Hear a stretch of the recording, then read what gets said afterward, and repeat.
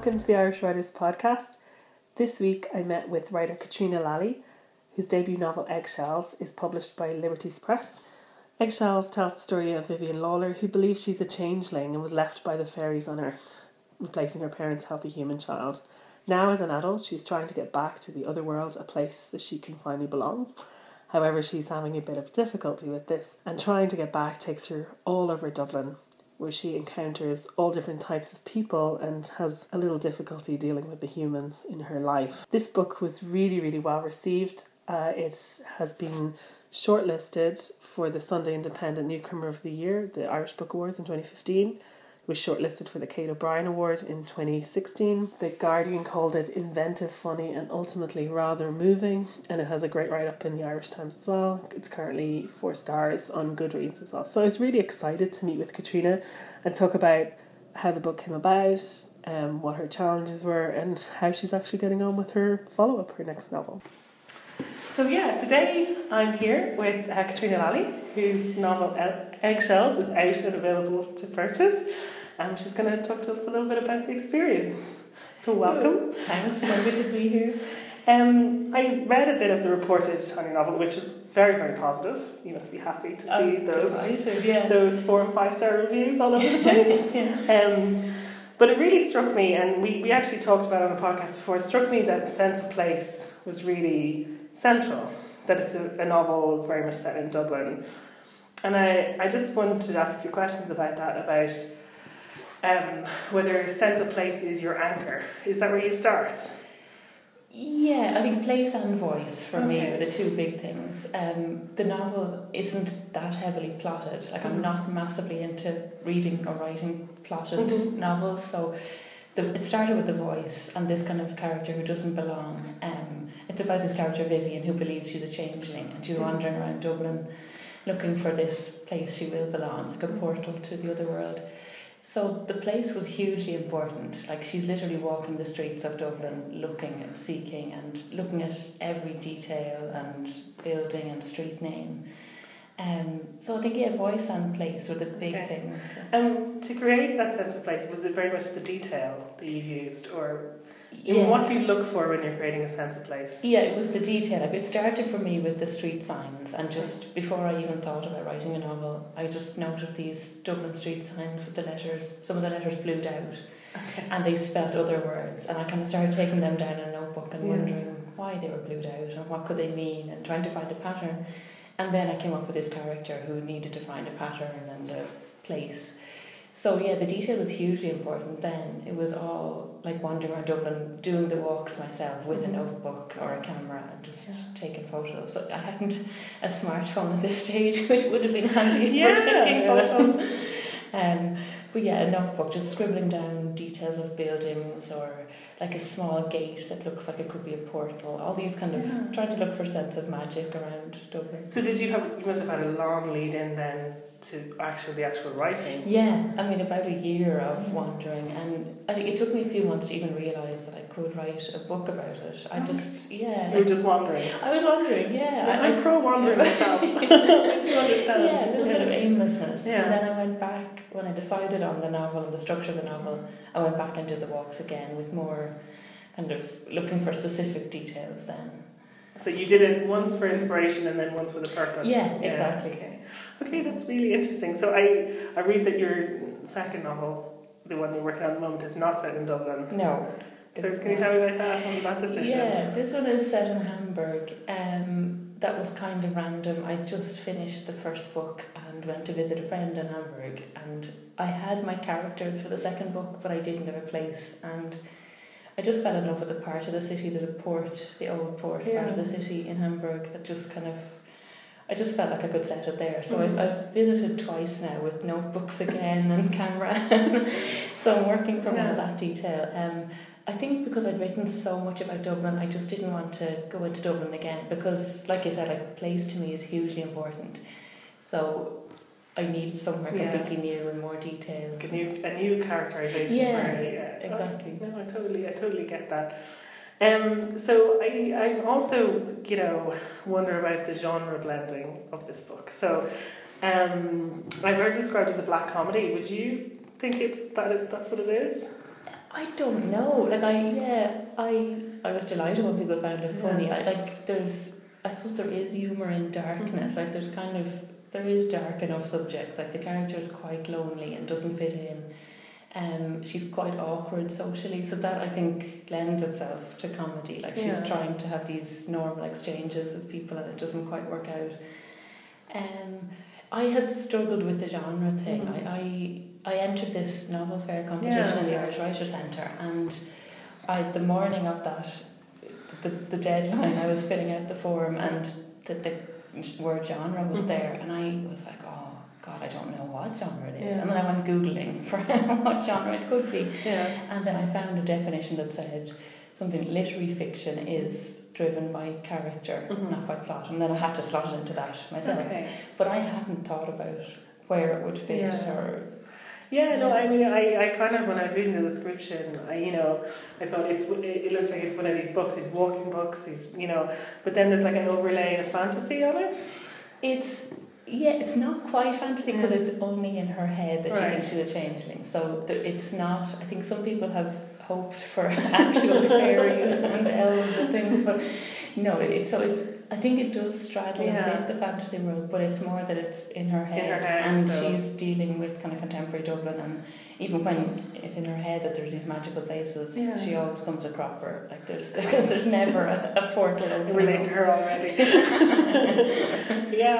So that's really interesting. And so in the end, you went with this literary fiction genre for the purposes of those kind of competitions. Exactly. And did you find working with a publisher that they were like, we need a genre? No, actually, they didn't stress that at all. When the novel fair competition, it was like speed dating with all these agents and publishers. So that was the prize. 12 of us got picked, and you got to kind of meet these agents and publishers. And a lot of people there did want you to say what genre it is, or where does it sit on the bookshelf? Who is it like? What other writers? So I really struggled with that. I gave the book to read to some people, and some people said The Curious Incident of the Dog in the Night Time, the Mark Haddon book. So I kind of could use that, but it's not perfectly like that. I think he's writing about a child with Asperger's. And so my character doesn't have any kind of condition. She just is a bit different. So I struggled with the genre and the place. I'm actually quite happy to know. Because very much the advice aspiring writers are given is if you can't put in a genre, it can't be marketed. If it can't be marketed, you're done. Exactly, but I got lucky. I met an agent and a publisher at the fair who both, neither of them put pressure on me at all. They were happy to just sell it as it was, and I was told this is never going to be a massive bestseller because it's so kind of odd and niche and doesn't fit into perfect boundaries, but they were willing to take a risk, which was pretty cool, I thought. That's great. No, I mean, it's great because obviously you want to be different and do something new. If you don't do something new, what's the point? But then you have that.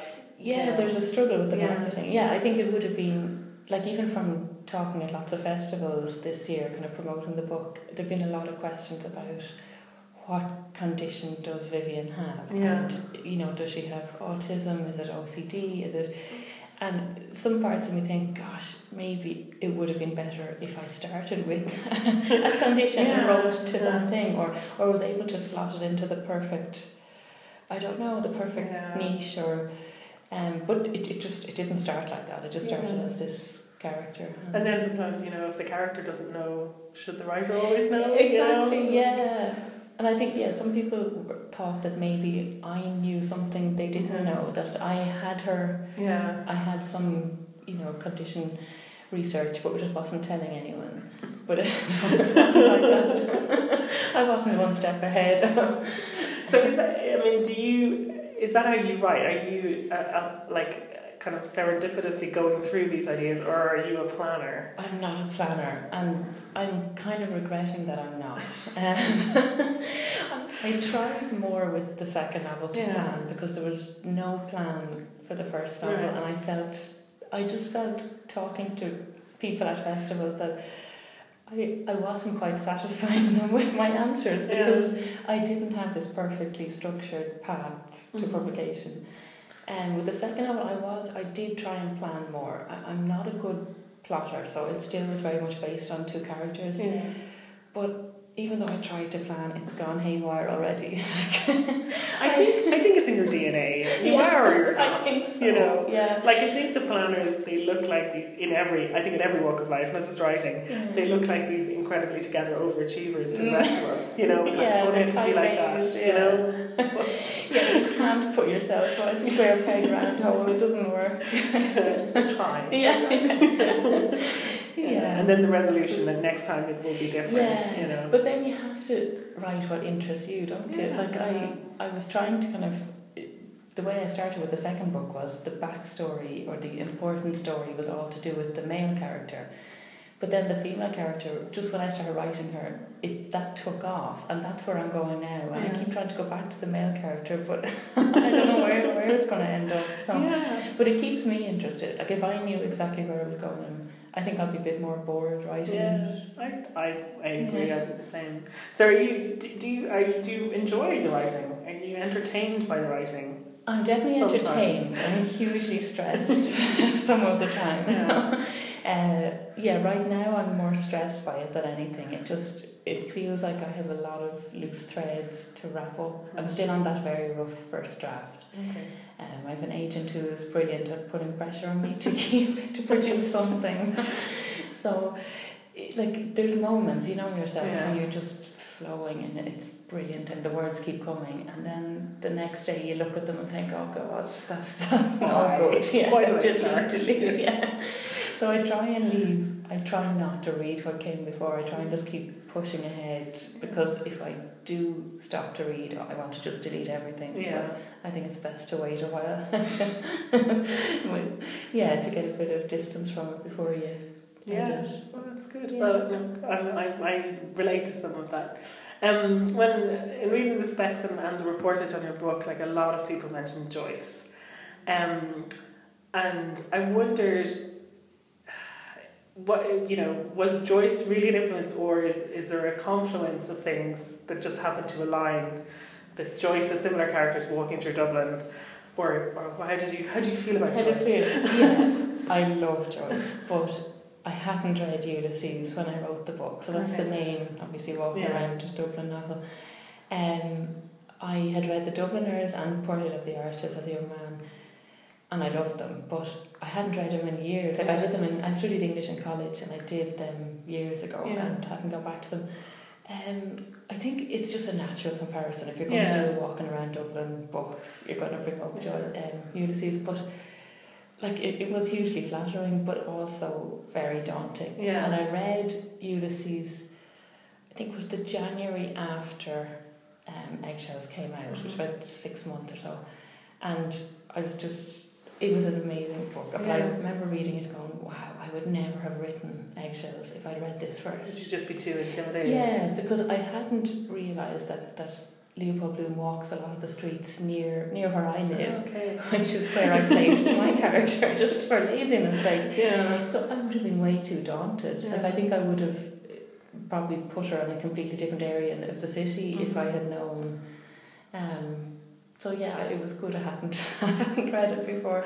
So then what do you think are the influences, both literary and not, that led to you with this, writing this book? I don't know literary influences, because the way you love certain writers, but it doesn't mean you want to write like them, or that you can, or that you're trying or to. You might be afraid that you might. Yeah, exactly. You might be trying not to. For me, it was being unemployed, being laid off from a job in 2011, and it was just job hunting during the recession and walking around, soul destroying, exactly, walking around Dublin. You'd be checking online for jobs, applying for anything, but I was walking around looking for those staff wanted signs in shops and restaurants and everything, and there just wasn't any. So that's when I just started looking and noticing the street signs and taking note of them. And then I think the character came from that sense of not belonging, that kind of aimlessness, and Vivian there's no structure to her day, and there is that feeling when you're unemployed. It's just how do you fill your time? And it doesn't, if you're in the 9 to 5, your lunches are marked out, you get up at a certain time, and that's suddenly taken from you. Now overemphasised it with her. Like, I gave her no friends and family she didn't get on with, so there's a real sense of loneliness. So I wasn't that lonely.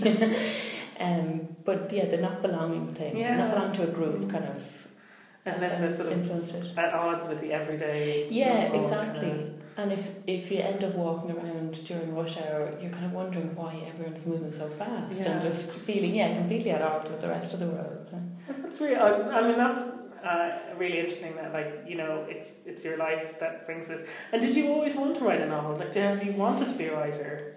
I always wanted to write. I never thought I could write an actual novel. That seemed too daunting, like a whole book.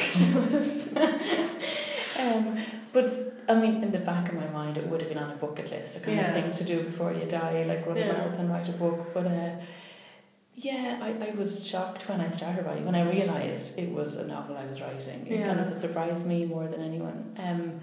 I think other people around me knew I should write, or I wanted to be a writer. Maybe I've been in denial for years. I did a creative writing course when I was unemployed. Or just before I got laid off, when things started going wrong in the workplace. Like, I need an outlet here. And that was my first short story. So we had to produce a couple of short stories and personal essays in the class. So that was brilliant for just getting feedback from other people and, you know, learning how to take criticism and just for actually structuring. Like, I'd never written before formally, so this was brilliant to just practice. So it was all leading there. Like it's a weird thing looking back on it, because it seems like there's a mad plan, or it was all, you know, because you're kind of writing this history after it's happened, but at the time it was just confluence of events. Exactly. Okay. What for you is the hardest thing? I think confidence probably is, like, every time you sit down to write and you start and you think, oh, this is such a cliche, or why am I doing this? This has been said a million times. It's fighting that, fighting the voice in your head. And self-doubt, Like, I got some lovely reviews from when Eggshells came out. So you would think that would make you more confident the next time. But no, funnily, it kind of, you see how opened up you are to criticism from, you know, anyone who reads the book. It's, you know, people will tell you, oh, this was good, but this was awful. Why'd you do that? And why couldn't you write more of a plot? Where is it going? And so all of that is in your head. So it's trying to forget other people, I think, and just come back to writing for me, writing what I want to write. And is that the main difference you're finding between the first and second one? Yeah, definitely. Like, the first one was kind of more sheer excitement in writing a book. And I was just thinking of me. I had no idea I would be talking at festivals a year later, or that whole public part of it. So now it's trying to keep that away from the writing, try not to be cynical about what works and what's successful and what's marketable. I feel I know a little bit more about that now, but it doesn't necessarily mean I want to write that way. So that part is harder, funny, the second time around, I think. Oh, that's I can imagine that, like, keeping those voices out. You know. All the be like, I'll show you. Nothing but plot this time. There'd be 10 murders, 3 weddings, a nuclear bomb, and don't forget the aliens. And we'll wake up and it was all a dream. So was your entry to the novel fair, was that like the first competition you entered, or? So that was for me the defining moment. I think most people say that the moment the phone call they get from the publisher or an agent is the big thing. For me, it was the phone call from the Irish Writers Centre, because I had done the creative writing course. I got good feedback, but still, that you've no idea if you're kind of going the right route or if you're doing anything right. So getting that phone call to say I was one of the 12 picked was just incredible. It was just amazing. And so to me, that was the kind of the moment that I thought, wow, maybe I can do this. But and even then, I had no idea if a publisher would pick it up or anything would come of it. But it was just that lovely feeling of, I suppose, validation from someone else, and like that shouldn't matter, but it does. we know, we all know it yes, does. exactly. It's not a great time outside just getting a lot of rejection. No. And had you submitted to publishers before that, or no, was this the first time it went thing. outside? Yeah, exactly. So I had you write 10,000 words in a synopsis for October. It's October deadline. Yeah. And then you have to have the full novel ready to go for the fair in February, the middle of February. So that's what I was aiming for. And the fair itself was just brilliant. Like, it was such a buzz. I got an agent out of it almost immediately, Ger Nicol from the Book Bureau. So she just kind of clicked with the voice of the book. And then Liberties Press came on board about 4 months later. So in the meantime, Ger had sent out the book to a load of different publishers who hadn't appeared at the fair. So I got loads of rejections. Like, I got very used to rejections. But the joy of an agent was it kind of sped up the rejection process, actually. So everyone, bar Liberties, at the novel fair rejected it, and then she sent it out to whoever else in the UK hadn't come to the fair, and there was lots more rejections. But they were kind of useful. Like, I collated all the rejections into an email, like, just positive and negative. And you could learn a lot from... So you got feedback with those rejections? Which was fantastic to get. It was really useful. Sometimes it was just like, no, it's not for us. But then most of them were really good in saying exactly why. And mostly it was, we can't market this. They might like it, but it's not going to make us money. Which is fair enough. It's a competitive industry. But I think those are the things then I'm trying to keep out of my head for writing the second one. Because unfortunately, I think I'm just drawn to books that are quite strange and quite niche and may not sell a million copies. But you're right. Exactly, you can't really change that. I think we can, as readers, we can really spot people trying to shoehorn something into a commercial, or what they think is a commercial. Exactly. Or if you're trying to write what's hot right now, 2 years down the road, it's not going to be trendy. It's hard enough to write what you want to write. Exactly, So, do you have any advice you'd give, like, people maybe 2 or 3 years behind you? Yeah, I would love advice. If you could all tell me. Loads of advice. None of it's about writing. I don't know. I think the main thing would be for me is just putting yourself in the chair and writing and trying to ignore all the external stuff and the internal stuff, ignoring the voice in your head that says, what's the point? If you write at home, I think it's so hard to avoid housework and things that need doing. So just leave the laundry, leave the cooking, leave the shopping, just sit down and write.